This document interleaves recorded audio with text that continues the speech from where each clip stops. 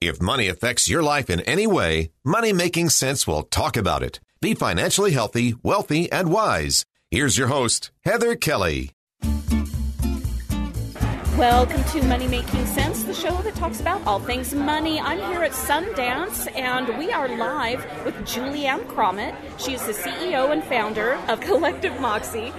So welcome to the show. Oh, thank you. It's so glad to be here. You are here to talk about audience participation, like with Asian American Pacific Islanders.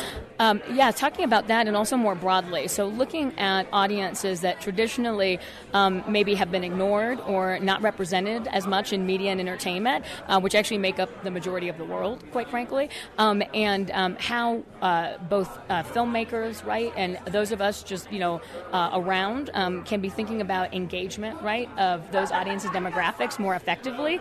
And what does that take from a storytelling perspective? Well, I equate it to up until the late 90s, early 2000s, any adventure show that you watched, it was always men.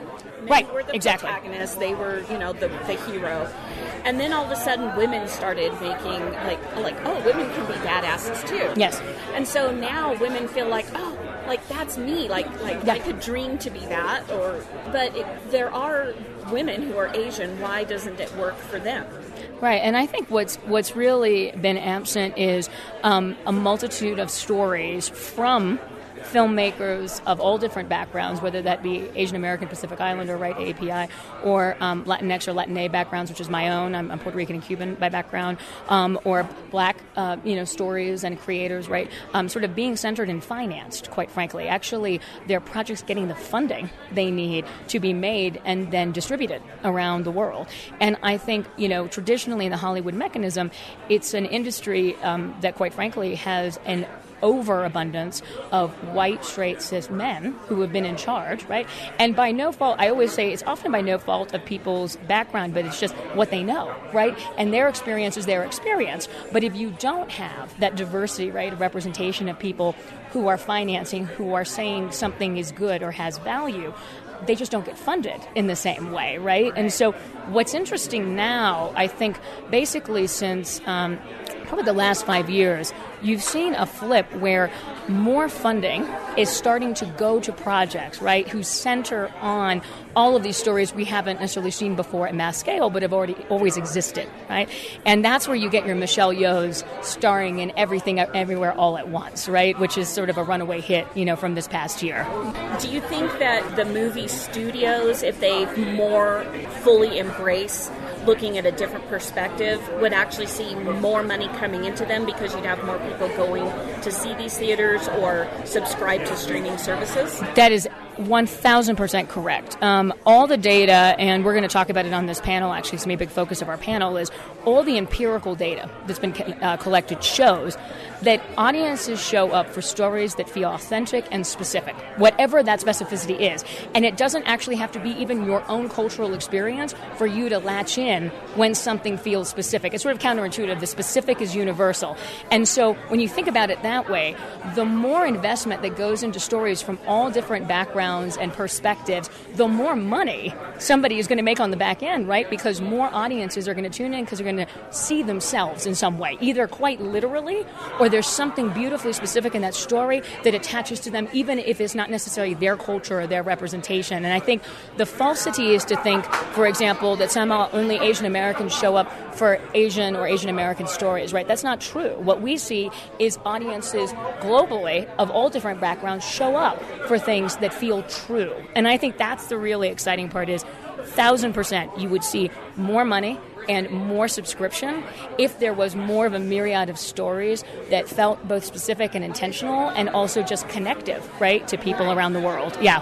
All right. So not to put a quash on that, but how does that explain like those big blockbuster movies that make billions of dollars? Yeah. So, what's interesting is I think that, you see it all over the place, right? I mean, Black Panther is probably the most cited example, but there are so many. And I think there's a level that when you see a story like Black Panther and there's that beautiful specificity to it, and it's also just a freaking good movie. Like I always tell people, at the end of the day, when something's a good story well told, people are going to come to it because their friend is going to tell them, hey, I really got emotionally invested in X character, or I loved that fight sequence, right, or that epic battle that happened over here. And so my feeling is when you see things like Black Panther, like Coco, Crazy Rich Asians, we could go on for days, right, translate around the world, it goes back to that idea of the specific is universal, and as long as it's a well-constructed story, right, and well done, it's going to resonate with people because guess what? We're in a hits business. So, not everything is always going to be a home run. But if it's really well done and it's connective like that, the sky's the limit on what you could do. And how does that fit into the audience if they see themselves on screen? What does that do for them? Oh, absolutely. So, I can speak very personally. I didn't probably see myself directly reflected on screen until I was in college. And that was with Ugly Betty, America Ferrera. First time I ever saw that remake of that a telenovela on ABC. And it was probably the first time I ever saw a character that I really identified with on screen. And when I think back, the unlocking mechanism for me, at least personally, was that I realized that you didn't have to choose between parts of yourself. For the longest time, when you're in a society that's not dominantly your culture, you think somehow you have to shave parts of yourself, that you have to maybe hide parts of yourself. And that show for me was unlocking and understanding that I could work in a creative environment that wasn't necessarily designed by me or by anybody of my cultural background, but then still live my life with my family, with the things that make me in context, and be proud of it. And so I think when you're used to not seeing yourself on screen, when that happens, there's this moment of possibility that just didn't exist maybe before, or you just thought, oh, wow, that is possible for me. And I think that, at the end of the day, why I love storytelling is because of the ability to do that.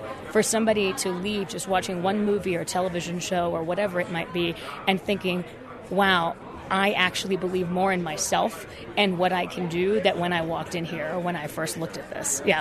Before you leave, is there anything else you think the audience should know? No, it's a great question. What I'd say is please, please, please show up for all different kinds of movies and TV shows, whether on streaming or in movie theaters, that reflect the myriad of our world. I can't say enough how much story impacts the way we think about ourselves or the way we think about other people. And I think the only way we're going to move forward as a global society is that we keep engaging in stories that are not just of who we are, but are who of a whole lot of other people and experiences are in this world. And my hope for the future, and especially for young people, is that in doing that, maybe we'll grow to understand each other just a little bit better. Thank you so much. Thank you so much. I appreciate you. Yeah. Thanks for listening. You can email me with any questions or topics you want to hear about at hkelly@ksl.com. That's HKELLY@ksl.com. And because this is Money Making Sense, you can subscribe for free on Spotify, Overcast, Apple Podcasts, anywhere you listen to your favorite podcast, and you'll never miss another episode. Thanks for being a Money Making Sense listener. Follow your common sense on social media. Money Making Sense on Facebook, Twitter, and Instagram.